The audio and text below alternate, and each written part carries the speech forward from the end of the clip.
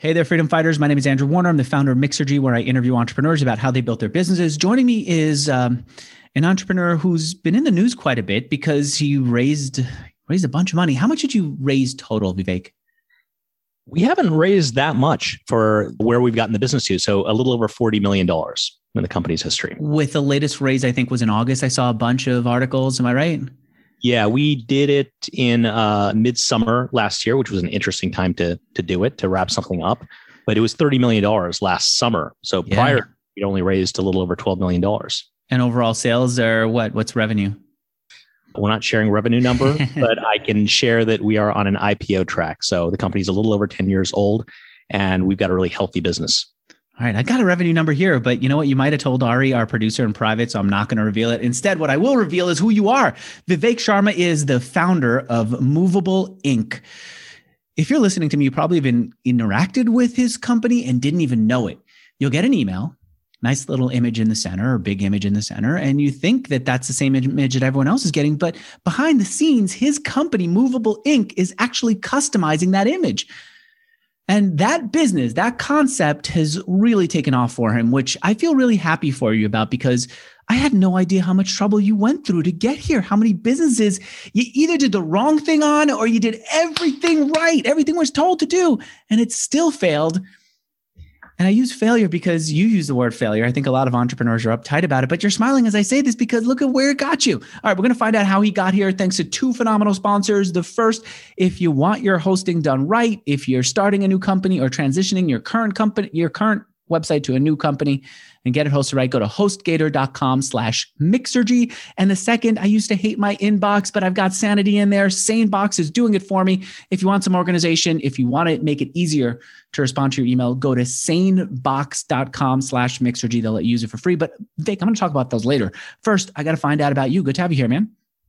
Great to be here, Andrew. I used to listen to your podcast in the early days. This was like late 2010, 2011. So I don't know. Let me see what you were working on back then. 2010. Oh, so this is Movable Ink days. Yeah, that was early Movable Ink. You know, we'd gotten our start back then. How long do you think it's going to be before you go public? We're on a track. We're on a track. We're on a track. Yeah. Do you think COVID will clear up enough that you'll get to go to the exchange and stand up and get your whole experience? Yeah, the process apparently looks very different. It's amazing to hear about these virtual road shows and people. It still goes on. You know, many companies went public last year during COVID. SaaS companies have done quite well. When you look out there, there's been an acknowledgement that digital transformation, you know, it's hitting every business and they've got to come to terms with it. And SaaS companies, predictable revenue, recurring revenue, that's all great stuff. And the multiples are eye-popping these days. Let's give people a use case and then talk about what you're doing right now and then go back in time. And maybe we can start off with what happened at MetroSpark and continue your story from there. But you were telling me before we got started about how Barnes & Noble uses you. What is Barnes & Noble doing? Yeah, sure. So people don't experience data, they experience content. So Movable Ink basically activates any data into real-time personalized content at the moment of customer engagement. So we've been working with Barnes & Noble for a number of years. In fact, we do an annual conference and we rethought it last year. So it was called Rethink Summit rather than our regular Think Summit. And Josh Selman, who's a director there, Barnes & Noble has a very successful bricks and mortar business. They've been doing e-commerce for a number of years, but all of that accelerated with the pandemic. You know, COVID-19 hits and suddenly there's a surge in online traffic, but there's a lot of people who still want to buy things in the store.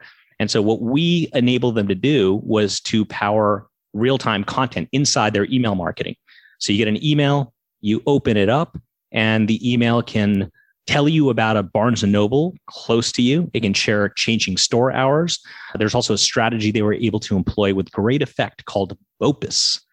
This is an acronym that's well known in the retail world, and BOPUS stands for Buy Online, Pick Up in Store. And you can imagine the changing conditions. Stores are closing, opening, inventories out, supply chains disrupted. So all this fast, real-time moving data, it's hard for a marketing program to keep up with, especially when it's been planned weeks in advance. So we've been able to help them pivot on a dime and be able to engage their customers and give them some great reading as they shelter up. And so if I wanted to get a book from Barnes and Noble, I'd open up their email and they would show me a book that is, I guess, relevant to me, but more importantly, is available at the local Barnes and Noble. So if I decided to add it to my cart, I could drive over to Barnes and Noble and pick it up. And that's the difference.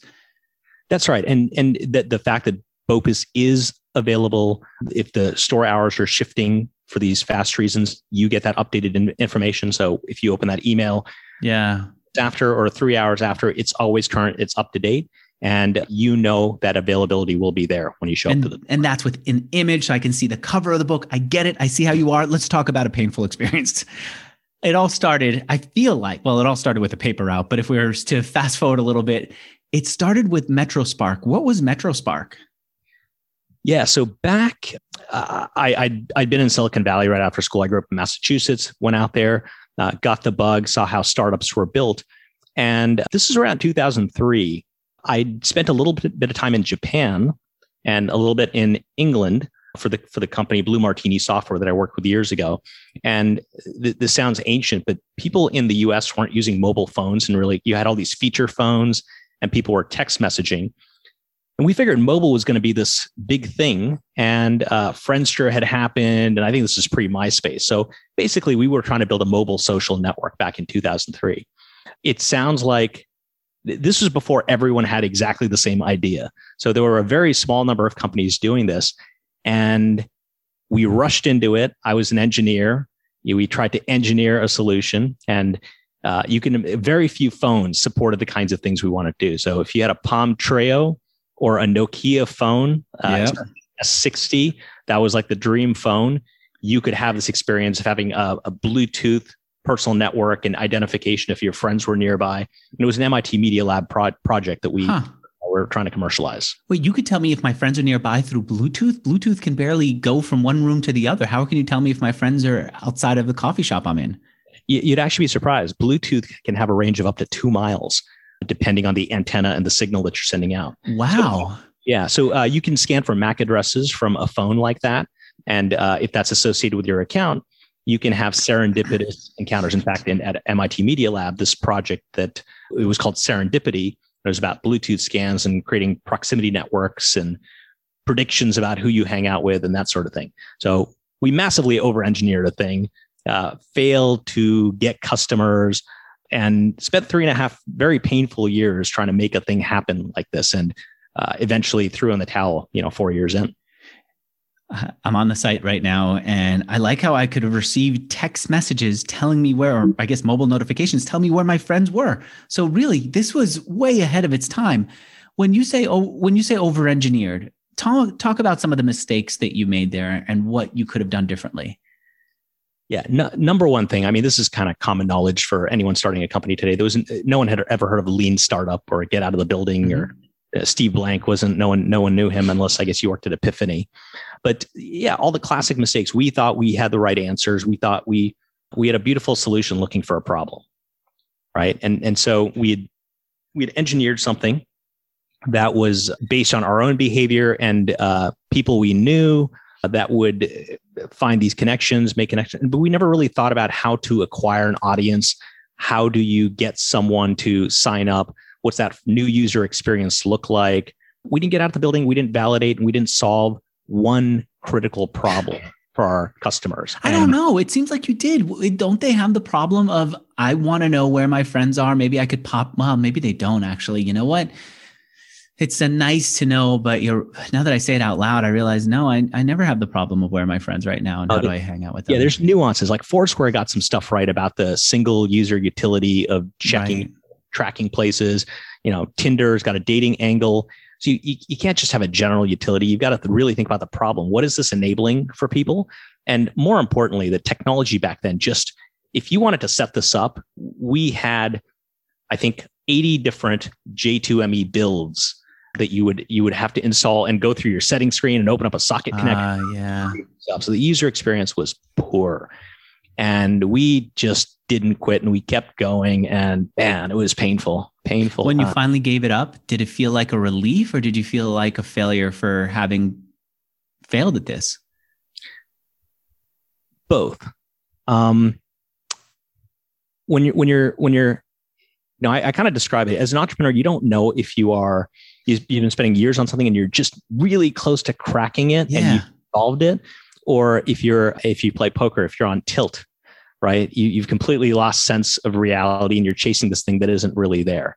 And so it's hard to know sometimes. And I think the indicator for us was just years and years of like lack of traction. And I was disappointed in myself for failing to, me and my co-founders to turn this into something.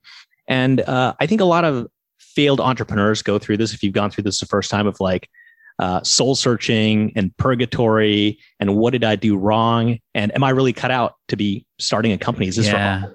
Other people have some special quality that lets them do this, and I don't have that it factor, maybe. Yeah. How did you get past it? Well, after some of the soul searching, I introspected. I said, look, I think I want to start something again in the future. And what went wrong? I didn't know how to get customers.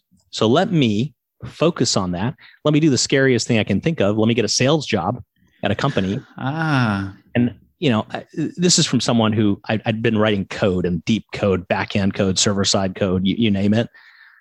Didn't know what a lead was, didn't know what an opportunity was, what is a prospect, what is all this language, and luckily I found a company, talked to the founders, who was a managed hosting provider for Ruby on Rails applications, convinced the founders to hire me. And I was like, wow, I can't believe I got the job. And then I was a second salesperson.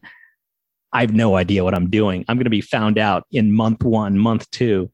And you are completely swimming in the deep end of the pool. You've never swam before. And you start to, little pieces come together. But even month 4, month 5, I'm like, I've been faking it for this long. It's all going to fall apart. And you never really have certainty. At some point, you're like, statistically, hey, this has been 5 months. I've done this. Okay. And I'm closing deals and I'm bringing in business. And basically over the 2 years that I was there, I brought in $4.2 million in annual recurring revenue for the company. What'd you learn? How were you able to do that? One, it was a good product. People needed this thing. Ruby on Rails applications, Rails was taking off. So I found this company interesting because they weren't 37 Signals. They weren't working on Rails, but I thought that being around that ecosystem would be good. So it was a good product. People had a real need. And I was technical enough to be able to talk about the attributes of our service and what was good about it. And so I could lean and pull from a strength that I had that an average salesperson who wasn't technical probably couldn't have. So that was the big, and that was I didn't know it coming in, but I ended up learning a lot about sales and, getting things right, getting things wrong, and just the pace. And eventually I learned that doing a full-time sales gig wasn't for me. I learned enough from what I got. But what you went in there for was to learn how to talk to customers. And it seems like just having that structure in place that forced you to go to talk to customers brought that out of you. I wonder if you were also able to, I mentioned earlier the paper route. I wonder if you were able to draw on what you learned from there. Yeah. Paper route. I don't even know if people have this job anymore. No, they don't.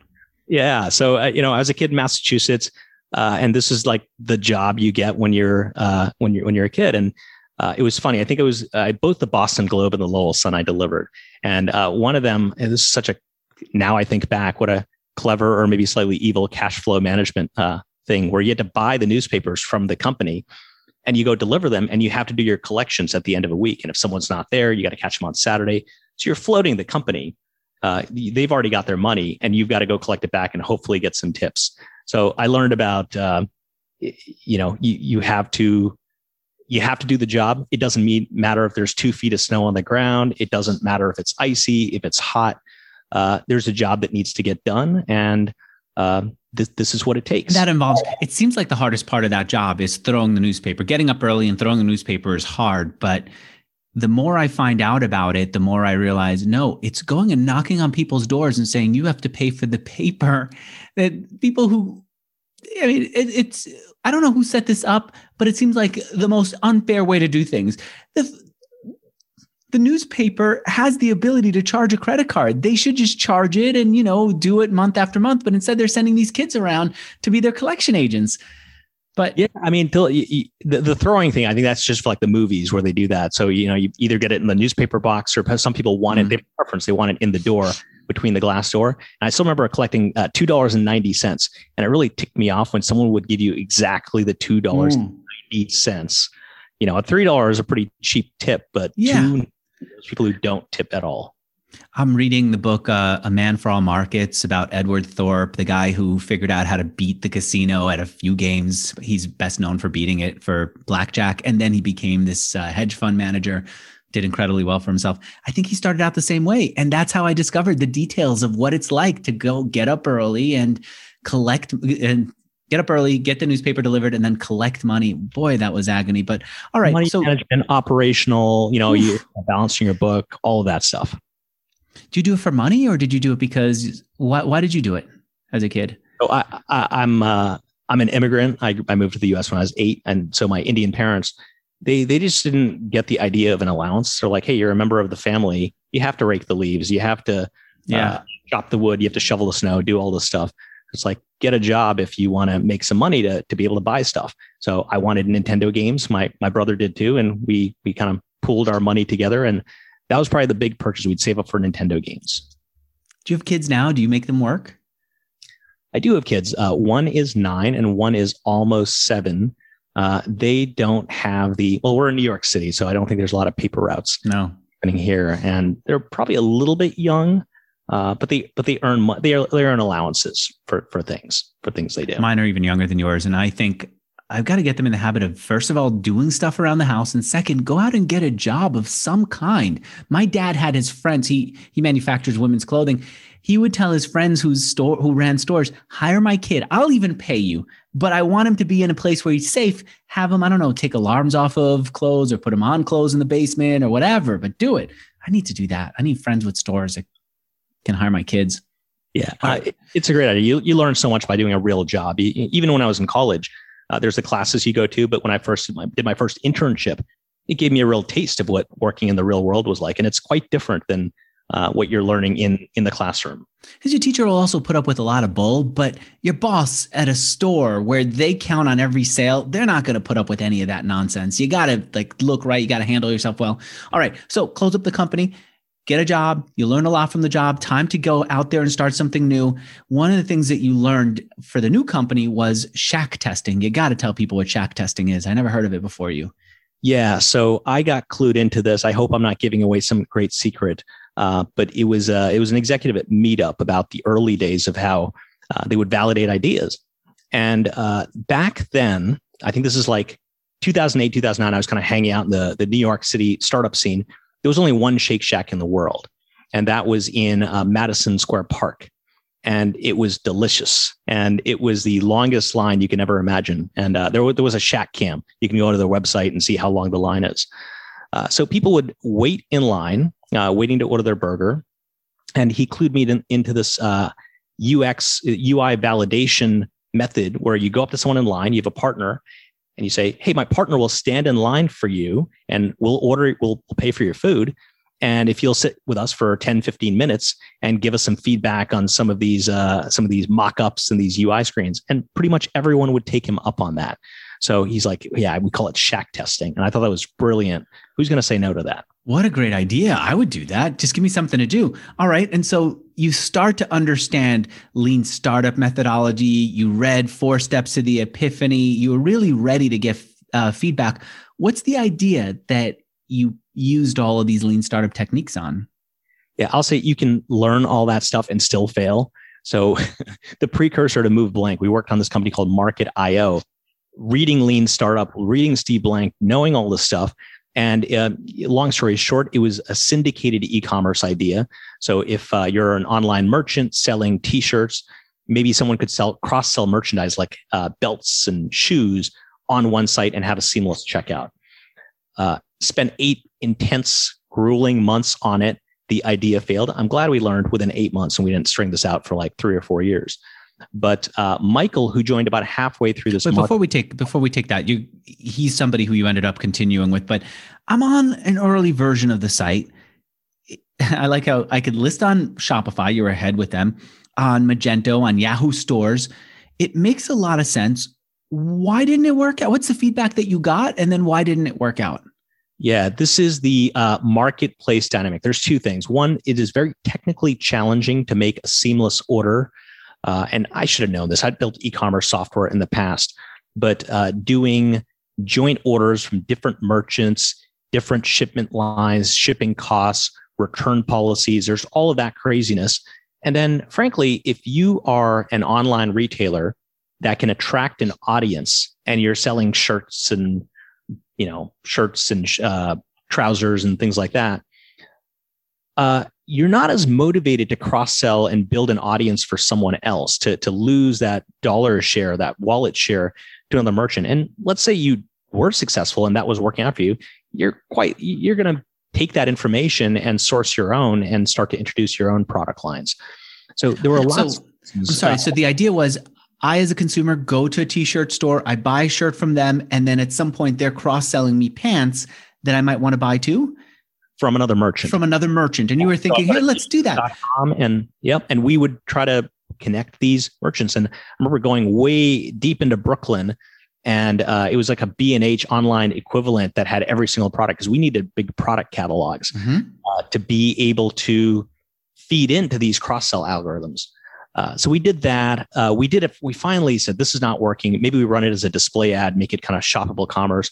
We ran a unit on Squidoo, I think, Seth Godin's thing. Yeah. And we were like, oh my God, this is awesome. There's like hundreds of thousands, millions of impressions.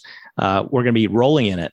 And it is so disheartening to see how few people click and even fewer converted out of that. And that was the death knell. I still remember seeing all the data come in. We had this real-time visualization of the very few orders, and we're like, this is not going to work. This, 8 months in, this business is dead. And that's the night we came up with a movable ink idea. What was it about your feedback process that led you to believe this would work? And was it wrong? Marketplaces were something that was really interesting to us, and seeing e-commerce take off. I think we underestimated the technical complexity of making the stuff work seamlessly. Multiple merchant shipment lines, that was probably the single biggest challenge around this idea. And it's funny because in the years since, I've run into a company or two that is tackling that same idea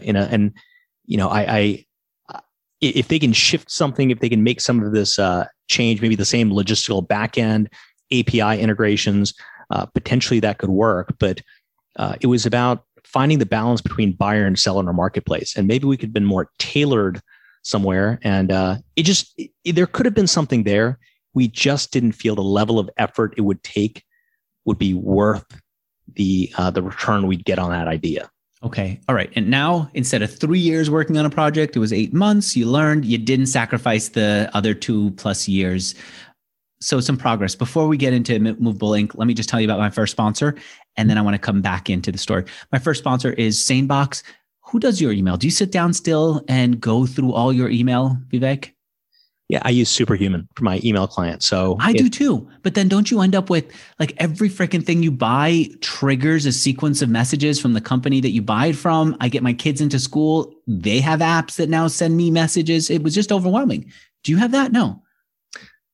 I mean, I guess I'm thinking about my business account, my business email. I try to keep myself out of the flow. I try not to own the things that I don't need to own.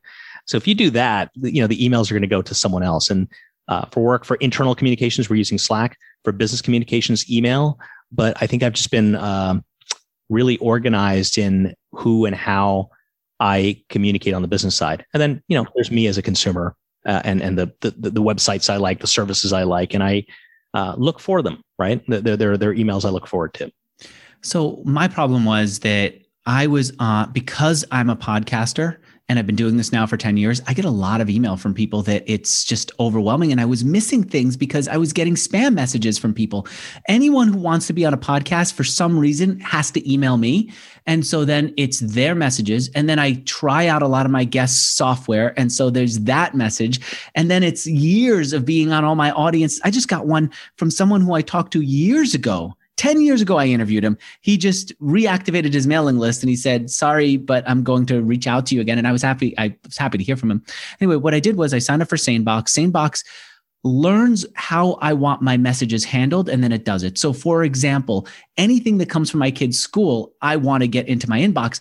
But if it comes from the message board of my kid's school, Vivek, they're 2 different schools. Some of them, it's a little nutty here. In San Francisco, the schools are getting renamed. So there are all these messages going back and forth about like, should Alvarado be renamed or not? Which Alvarado was it named after? The mean guy or the not mean guy? Was the mean guy really mean? So there's like all this anger that just gets filed away. Brooklyn's probably the same way. Are you guys doing it there too? We're not doing that, but like all the school messages and parents and forums. Luckily, my wife runs interference on that a little bit. But volume. One of the other schools is private school. These people I know what they're paying for school. They still will have this whole sequence of messages that goes out about how we have rain pants available for anyone who wants it because our kid outgrew it. Rain pants like $20.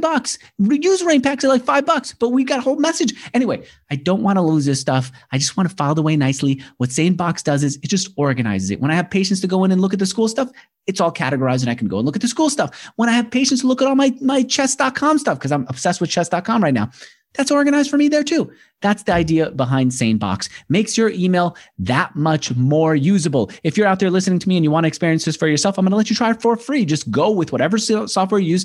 We both use Superhuman, anything that you use, except for Hey. Hey.com is a whole other world. I use them too and I love them.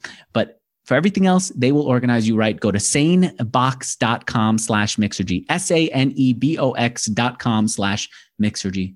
Hey, I talk too fast because I'm a New Yorker. You're from Brooklyn, or you're in Brooklyn. How do you not talk so fast? I think you're catching me at 5:34 on a board meeting. So it's been quite a few 6 weeks. This is the kickoff here. All right. Tail end of the day. I feel like there's stuff going on that you're excited to talk about. You want to talk to me about, but I understand that we can't talk about it. And so I'm not going to pry it, but it seems like good things are happening right now for Movable Ink. All right. So Movable Ink, where did the idea come from? Yeah. So out of the ashes of that failed idea with Market.io, I had this co-founder, Paul. Paul brought in, we needed to do more engineering work. So Michael Nutt, my Movable Ink co-founder, joined. And so that evening, complete failure, the display unit fails, doesn't do what it's supposed to.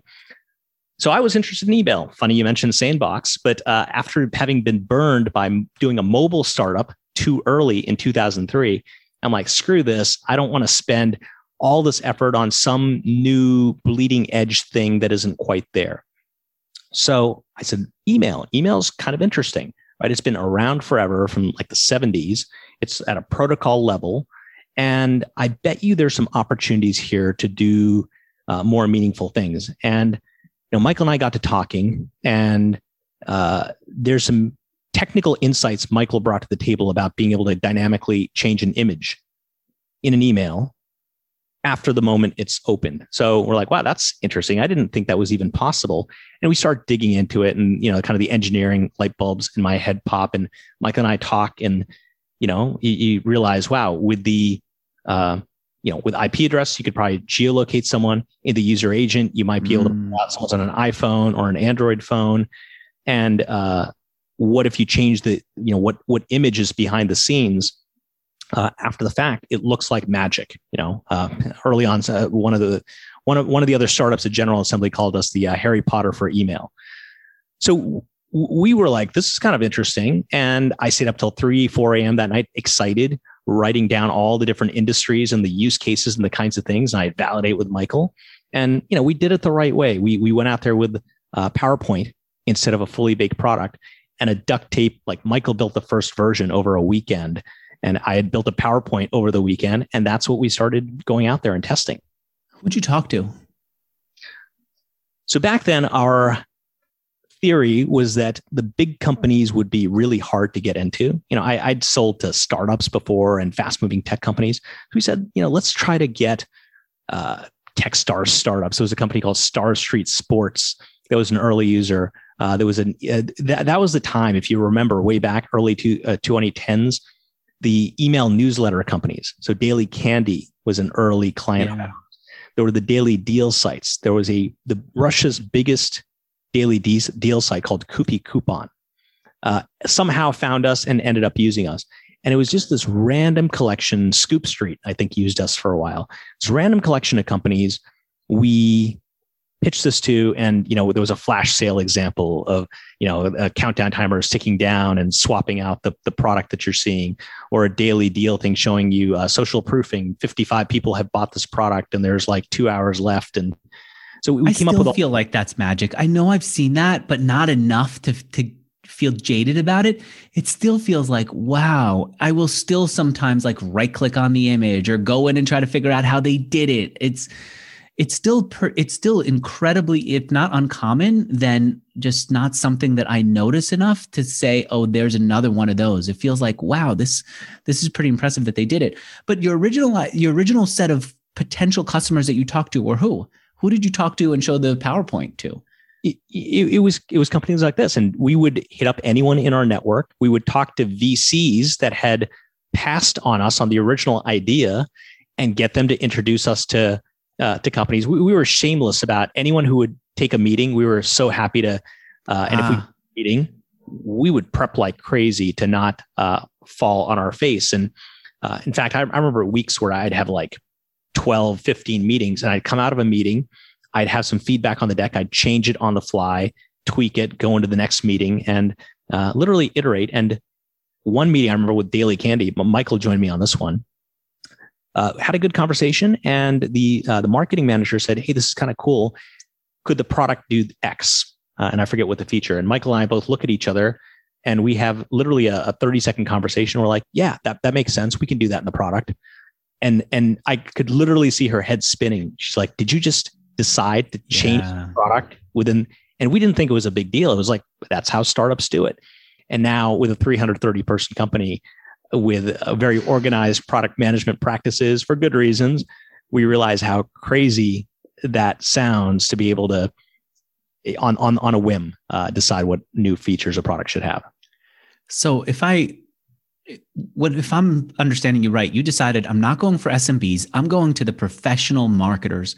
I wonder why. Why didn't you say we're going to be like MailChimp, but with this extra feature? Why did you go after higher end customers? We tried everything, but we realized the pricing model would probably, slightly larger companies would value this more. So mid-market might have been the sweet spot for us. So if there's some decent email volume, we wanted a team that could bias, be flexible, and the Byzantine things you might have to do with an enterprise and InfoSec and legal work and everything that is far more streamlined, but there's meaningful email volume on the other side that early on, it was like we had a pricing page, free, $5 a month, $10 a month, $30 a month, that sort of thing. And we were hoping this would be so brilliant, a marketer would see it, adopt it, it'd be a touchless sale, and boom, business takes off. That did not happen. And for 18 months, we got some clients to come in, use it, kick the tires, get in the product, and they'd all churn out. And a couple of big things we realized. We were selling to the wrong audience. That was the first thing. And the second thing was people didn't quite know how to use this, right? Nobody could, they were sending their emails out, doing their segmentation, and thinking about their list and time of send. But it's kind of a weird new thing that, hey, I'm going to build dynamic content inside an email that's going to change on the fly. And it just wasn't a priority. And we had to share our ideas and coach them on how to use this effectively. So the big switch happened. This is, I think, the end of 2011. We're grinding it away. I think our monthly recurring revenue at that point was about $300. We had not raised any capital. And my wife was like, this is like startup number 2, 3 maybe, that's looking like it might fail. She's like, you gotta like raise some money or something by the end of the year or get a real job. And so that kind of lit a fire under me. And basically we were on a cheap vacation at the end of the year. And I got our first angel investor on the phone, closed literally with a couple of days left in the year. Who was the first angel? There were these Amr Rahman and Amr Abdullah.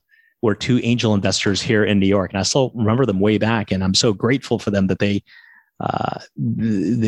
liked the idea and put 50K in. And I thought that was, oh my God, mind blowing that we got the first money in. And it was one piece at a time. It was a first piece of validation. One of the things that I saw that you did in the beginning was you had a signature for email that would plug in people's latest tweet or something and send it out on the bottom of their Gmail email. I'm guessing what you were thinking was, let's get some virality. Let's get people to know who we Did that work? Yeah, it's funny. You did your homework. The business could have gone in two different directions. So we said, look, we got an interesting product here. We can change emails after they're sent. Do we build a B2B product with this and sell it to sales departments? And there's a centralized marketing control that the salesperson can say, here are the events we're going to be at. The engineering team can update it on the fly and say, here's the open source latest contribution that we've made. And so we were testing that out, and we said, let's give away this free Twitter signature. Anyone can download. And so we had some people set it up, and we thought that would go viral, right? Kind of the Hotmail style thing. People are sending emails to each other with a live Twitter signature. And, we had some people use it and try it, but it never really went viral. And as it turns out, that B2B idea, we didn't think would be as, we netted out that it wouldn't be as big as the selling to the brands, marketing to lots of consumers. But Brian Wade, who was at ExactTarget, years later started or came in as CEO of a company that did exactly that, called Sigster. So it's funny how ideas come around multiple times. Hey, Andrew, I can't hear you. I think you might be on mute. Yeah, sorry. That's the phrase of 2021 and 2020. I'm looking at the first version or one of the early versions of your site. You had a free version. As long as people were willing to put the movable ink watermark, the logo on their site, they could use you for free for a few emails, right? Yeah, we thought that was like a marketing strategy. If we can create some awareness and other people, if we could build a network, a little bit of the engineer in me, like you're trying to be lazy. And if you can create something awesome and then it magically takes off and it's through the roof, that's wonderful. But it didn't turn out to be like that. And I'm kind of grateful because we've gone on to do more meaningful things because of the road we went down. And the road is, instead of going SMB, self-serve, it became this enterprise tool. And enterprise is better because... Enterprise is better because they have scale. They have an existing email marketing program, and maybe they've kind of created all the value they can with the things that they're already doing. So that's a surprising thing. My advice to startups be, don't be afraid of the enterprise. I know that InfoSec and everything's gotten tougher in the last several years, but you get the right audience and they're really into it. And they were like, they want to stand out from their peers. And if they're sending out 20, 30 million emails, if there's something that you're bringing to them, that's a lot of scale that could create more value and stand out from the competition. So enterprises ended up being absolutely the place we should focus. And we completely stopped doing small business and mid-market. And it changes the model. It changes the tenor of the company and who you hire and how you're able to service larger accounts like that. Be more hands-on. That's the other thing. We have to be hands-on and bring them our ideas, which you can't do constantly with a $20 a month account. Someone's got their credit card down. It's very personal for them. Yeah. Money, but an enterprise can invest in, often they have innovation budgets too. Right. That's something I've discovered, that they actually have a budget to go and try some random stuff. And in many ways, from what I understand from friends who've been selling to enterprise through that innovation budget, they don't need data to show that it works. In fact, they prefer no data so that they don't go back to their boss and say, this is a failure. Instead, they want to say, this is an exciting thing that we're trying out. Did you find that too? Yeah, we didn't know about budgets and which budget and what budget and how this all works. I think it's brilliant that enterprise included. I don't know when it started, but way back when I was at Blue Martini, that didn't seem like a thing. But I think it's this observation that there are the known problems that they have, but technology is moving so fast and there's such great tools that are coming up that they need some room to be able to experiment, and a budget created to freedom for departments to do just that. And, I think that kind of opened the door. And I still remember I can't name the client, but we had a large financial services client in Southern Manhattan. And the first meeting we went in there, our sales guy goes in with a Movable Ink t-shirt. That's it. And at least I had a sport coat. I'm like, what are you doing? And 12 people showed up to our first meeting, and we were walked in by a large email service provider, and it completely changed our perspective, the interest that they had in what we were doing and what we could potentially do for them. And that was eye-opening. And when you see a couple pieces of evidence like that as an entrepreneur, I always liken it to a circuit. If there's 10 switches in a circuit, one of those switches is flipped the other way, the whole thing doesn't work, and you don't know why. So your job is to identify all those switches and solve for each one of them. And at some point, it's beautiful when it connects and the whole thing just works. And then you squeeze the heck out of it, and you do a lot more of the thing that works. And that took you at least 18 months. Daily Candy didn't survive. I'm going to come back in a moment and ask you follow-up questions about those two situations. First, real quick, if you're listening to me, you already know my site is hosted on HostGator. If you're not hosted on HostGator, I urge you to switch over to them because they'll give you a great low price service that just works, and you'll be able to move on with your business. That's what I did. I went to hostgator.com/Mixergy, hostgator.com/Mixergy. Daily Candy, why did they stop working with you? What happened? Man, there's so many companies. The memory, I can tell you about another company, Fandango, that we worked with. This was really on us. We got a really good shot. Fandango, for those who aren't familiar, basically allowed you to buy movie tickets to theaters all over the place. And so we thought this is brilliant. What a great way to, information's changing, what movies are showing, show times, concessions, et cetera, et cetera. So great idea. We ran the campaign, and our technology fell over. We were sitting there all grouped up into a room, and it was the worst feeling in the world when basically we made their email campaign not work and broken images inside. Oh, wow. They used you for a big collection of their subscribers? Big send, and people were and she was not happy. Our marketing contact, rightly, right? We were the scrappy startup, and we had made a mistake in the code, and it broke. And so basically, I went back hat in hand and begged for a chance for another, apologized profusely, identify the root cause, wrote up an email, and fought. And we got a second shot. And the movie was Puss in Boots. I remember. It's funny how you remember all these crazy things from like 9-10 years ago.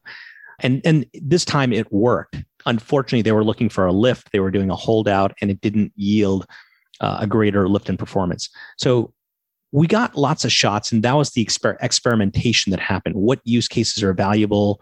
Which industry wants to do what kind of thing? What's the strategic initiative? And we tried lots of different things. Some of them worked, some didn't. And, little piece by little piece, it starts to shape together. And some point, you end up with a playbook of like really good ideas. What was working and what wasn't? In that 18 months, what did you learn? I will say there's one idea without fail, every company sees, and they're like, this is amazing. We got to do this in our emails. And that is the countdown timer.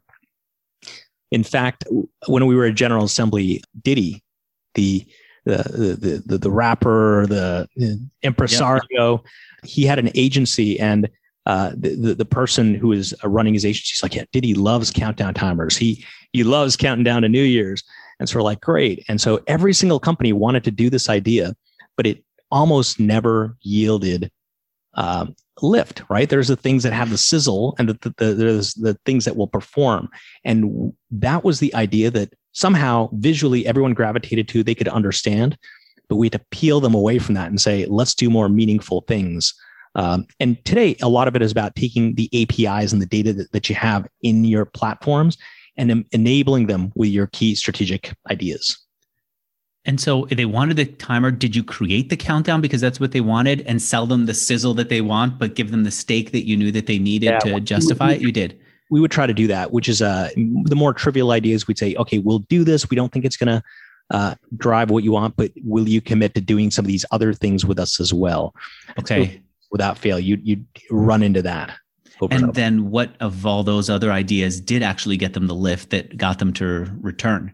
Yeah, the big change happened maybe 6-7 years ago, was us realizing companies have invested in tons of other technologies. They are They've got loyalty systems like CrowdTwist. They've got inventory management systems.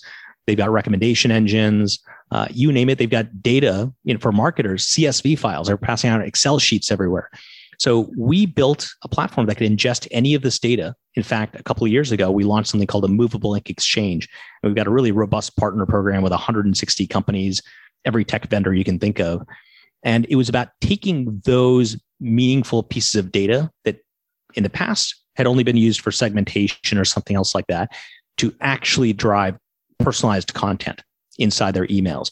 So they've already bought these systems. They're bought in. There's a big strategic initiative. There's a loyalty program that we're running for them. And these types of things ended up being transformative and driving lots of revenue and real value to the business. Can you give me an example of how someone might use that? Yep. So there's three types of data. You open an email. There's contextual factors that an email could change. So it's snowing outside, or it's sunny over here, or you're in Alaska versus Florida. So we can change content based on that. That's interesting, but maybe not the world-changing thing. There's behavioral content we can also power. So we understand what's happening on the website. So if you've abandoned a search or a basket, a banner could pop up in your email saying, continue to pick up where you left off, or here are the items you were searching for. That's proven really effective. But the last piece, loyalty point balance, right? We're calling it an API, a first party API or a CrowdTwist system. And it's got their loyalty tier status, how many points that they have, how many they will have to earn to be at the next level. And it's a completely personalized email. And they never would have been able to pull something like this off before a Movable Ink, right? Where millions of people are getting millions of unique emails. We talked earlier about how email is an open protocol. Mm-hmm.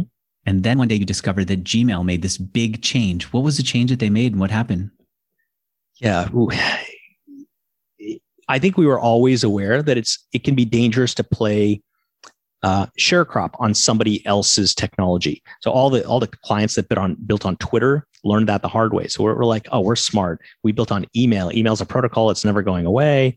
There's tons of different ISPs like a Gmail or a Yahoo Mail.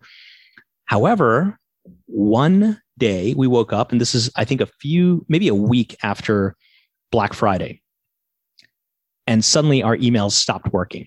The content wasn't loading, or it was stuck.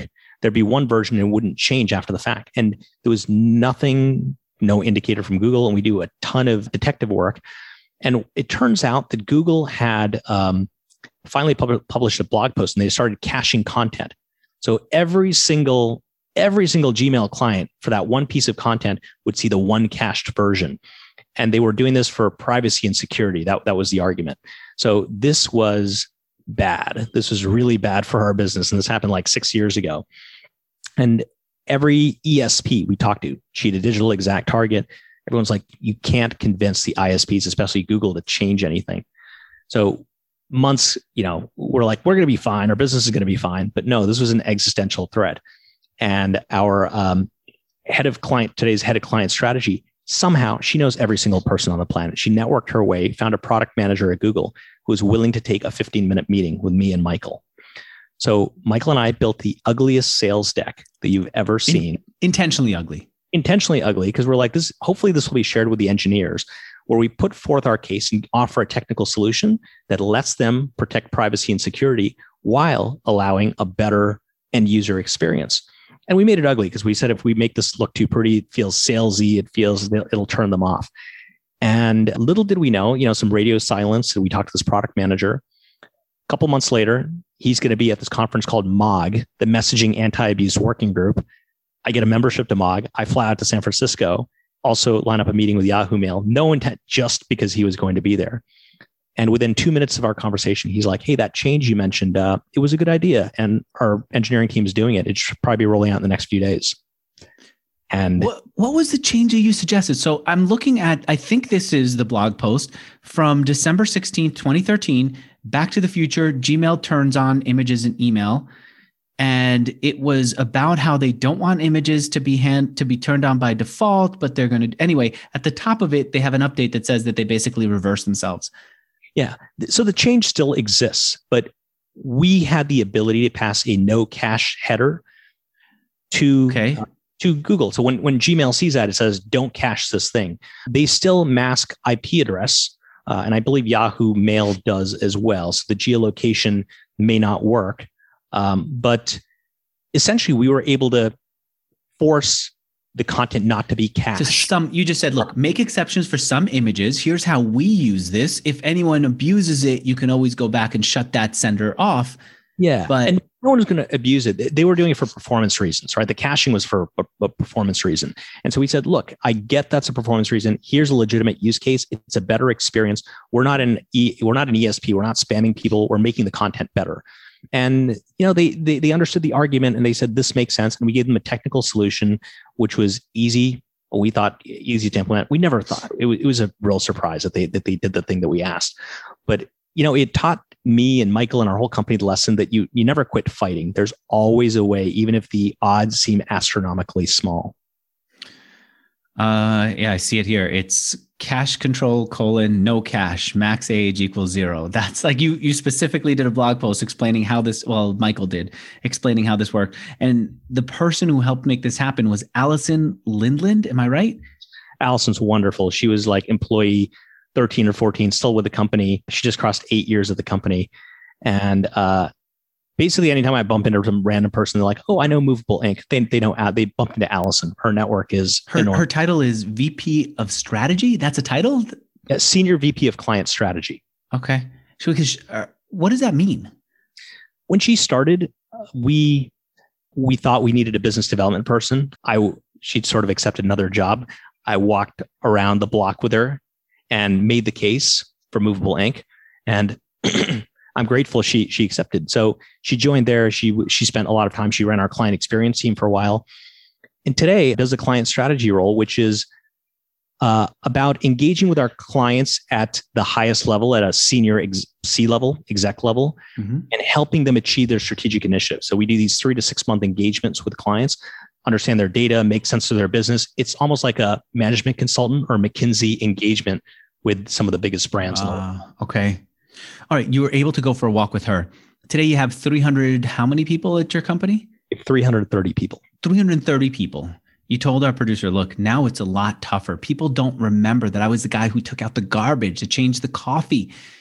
What's changed now for you as a leader of the company, and how are you changing because of it? Yeah. I mean, the early days, I'm just another guy. There's tons of startups. There's tons of people who have the CEO title, but it doesn't mean a whole lot.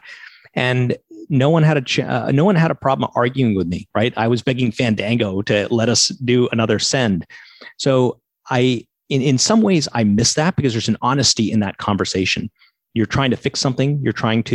And today it's not intentional, but the people who haven't been there for the full journey don't know me that same way. The guy sitting around the table with 10 other people and taking out the garbage, or working on that sales deck, or putting the sign up, painting the walls. And so, sometimes there can be some being deferential. And that's the worst thing that can happen to you as a leader if, one, you don't get the reality. So one of the biggest things I encourage everyone to do is just be totally direct with me. And let's have real conversations, because we're all trying to solve real things. And if we don't do that, we don't get better. So that's a weird change that happens at some point. How can you encourage people to be direct and tell you you're wrong when they hardly know you? What do you do? One thing you can share is some of your own failures, things that you screw up, things that you don't get right. And so showing that vulnerability, that you're not infallible. You make mistakes, and here's some things we got right. Here's some things we got wrong. I also do a weekly email to the company called Top of Mind. And so I think this helps them understand where I'm coming from. And my hope is that they get to know me a little bit better. So it's easier to pick up a conversation or talk about something and not feel like I'm this other guy who's completely different and should be talked to in a different way. Were you guys remote before? We weren't. We were. We started out in General Assembly when the first group at 902 Broadway. And so now that you've gone remote, how can you be this kind of accessible person who tells people to call me out, tell me when I've done something wrong? The writing I started 2 years ago, that's been helpful. So once we moved into this new world, writing words have a really powerful way of communicating ideas, right? Sometimes we're talking to one another and there's a lot of a lot of information coming at you, someone's body language, other things you can read or not read, but you have this ability to be very precise with writing. And I've tried to hone this craft in the last couple of years. So that's one thing. And then Zoom meetings, one of the cool things is I get to have a mix of lots of different types of people that it's very easy to pop into a meeting. You don't have the water cooler conversation, but it also means the people that were in the field, I might be in a meeting with them, and it's like we're all just boxes on a screen. There's no one with a higher status box in a Zoom screen. I do feel like my friend Shane Mack has been saying for a while, we need a Clubhouse for businesses, Clubhouse, the social network, so that it could just be running in the background and let people in a company just go in and chat, maybe have somebody lead it. I see that he's been experimenting with it by creating these little clubhouses, inviting some of his friends to come in. The founder of Geek Squad, Robert Stevens, sent me a message saying they're doing it one day. I don't think they nailed it, but what do you think of that? Do you think that's the kind of thing that would be helpful? I think it's a great idea. I've been thinking about just that. So I've been on Clubhouse not that long, a couple of months, but this ambient, video is exhausting, right? Yeah. Video calls all day. So when this all started, we were encouraging everyone to be on video. And at some point we're like, you know what, that takes a toll. Everyone should be free to, if you want to be on a walking meeting, if you just want to have your AirPods, you want to have your video off, your kids screaming in the next room, whatever it happens to be. Having that off is great. And what I like about Clubhouse is just the ambient way, kind of the passive conversation you can follow along. It's like the first AirPod social network or community. And you can pop in, pop out, and it isn't as much like the spotlight is on you every single second, which you can't keep up all day. So I really like that. And just being able to pop in, pop out, maybe someone's saying something interesting, maybe not, maybe you just want to hear it in the background. It's that leave quietly button. When they renamed the button to leave quietly, it made the whole experience feel less like an obligation and more like a serendipitous experience. You just pop in, pop out. Yeah. It's kind of interesting. I'm curious to see how this stuff works. The one thing that I would like for them to add, and I guess even if we have it internally, it would be helpful, is to have some chat. Sometimes I just want to chat one-on-one with someone and acknowledge something they said. All right, dude, how excited are you? What's the best part of having gotten here? Like, I see how tough it was, how hard you worked, and how far you've come. What's the best part for you? There's ups and downs. There's always something out of left field that might surprise you. But the rewarding thing now is to see this thing. It's, I've got a 9-year-old and a 7-year-old, and this is kind of like my third kid.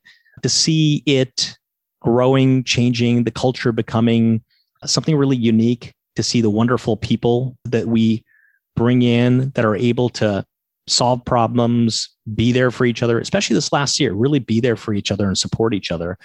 It's a pretty amazing thing to spark this to life, but it's not ours. We were the caretaker really early on, and everyone's got this collective responsibility for the culture and the impact we're having for, 700 plus clients. These just who's who list of clients that we get to work with.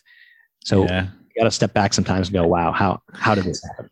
I saw that. So I've been going through the Internet Archives to see what the site used to look like. I see things like Agile. There was one year where Agile just took over everything on the homepage. Yeah, Agile email. That Agile email marketing. Yeah. It's like we were trying to make that happen. You were trying to create that as a movement. Yeah. But the thing that seems to be consistent throughout is the brands that you're associated with, that they're just constantly there. It's the companies that we all know and respect that are not going to put their trust in some fly-by-night email operator, and that you've created that for them. All right. Congratulations. I cannot wait to see what happens with when someone says an IPO is coming up, then I start to just get like, when is it going to happen? I don't know how I could sit still if I were you, but I can't wait for that day. And congratulations on getting here. Thank you, Andrew. And thank you for doing what you do. Love your show. And I think I got a lot of insights in those early years from watching. Well, right on. Thank you so much. The website for everyone who's listening is Movable Ink, I-N-K, movableink.com. And I want to thank two sponsors who made this interview happen. The first, if you want your email sorted right so that you could get to the stuff that you need when you need it, do what I did. Just test them out. Go to sanebox.com/Mixergy. And the second, when you need your website hosted, go to hostgator.com/Mixergy. All right. Thanks so much for doing this. Great to see you, Andrew. All right. Good night. I see it getting darker and darker as we're continuing here. All right. Bye.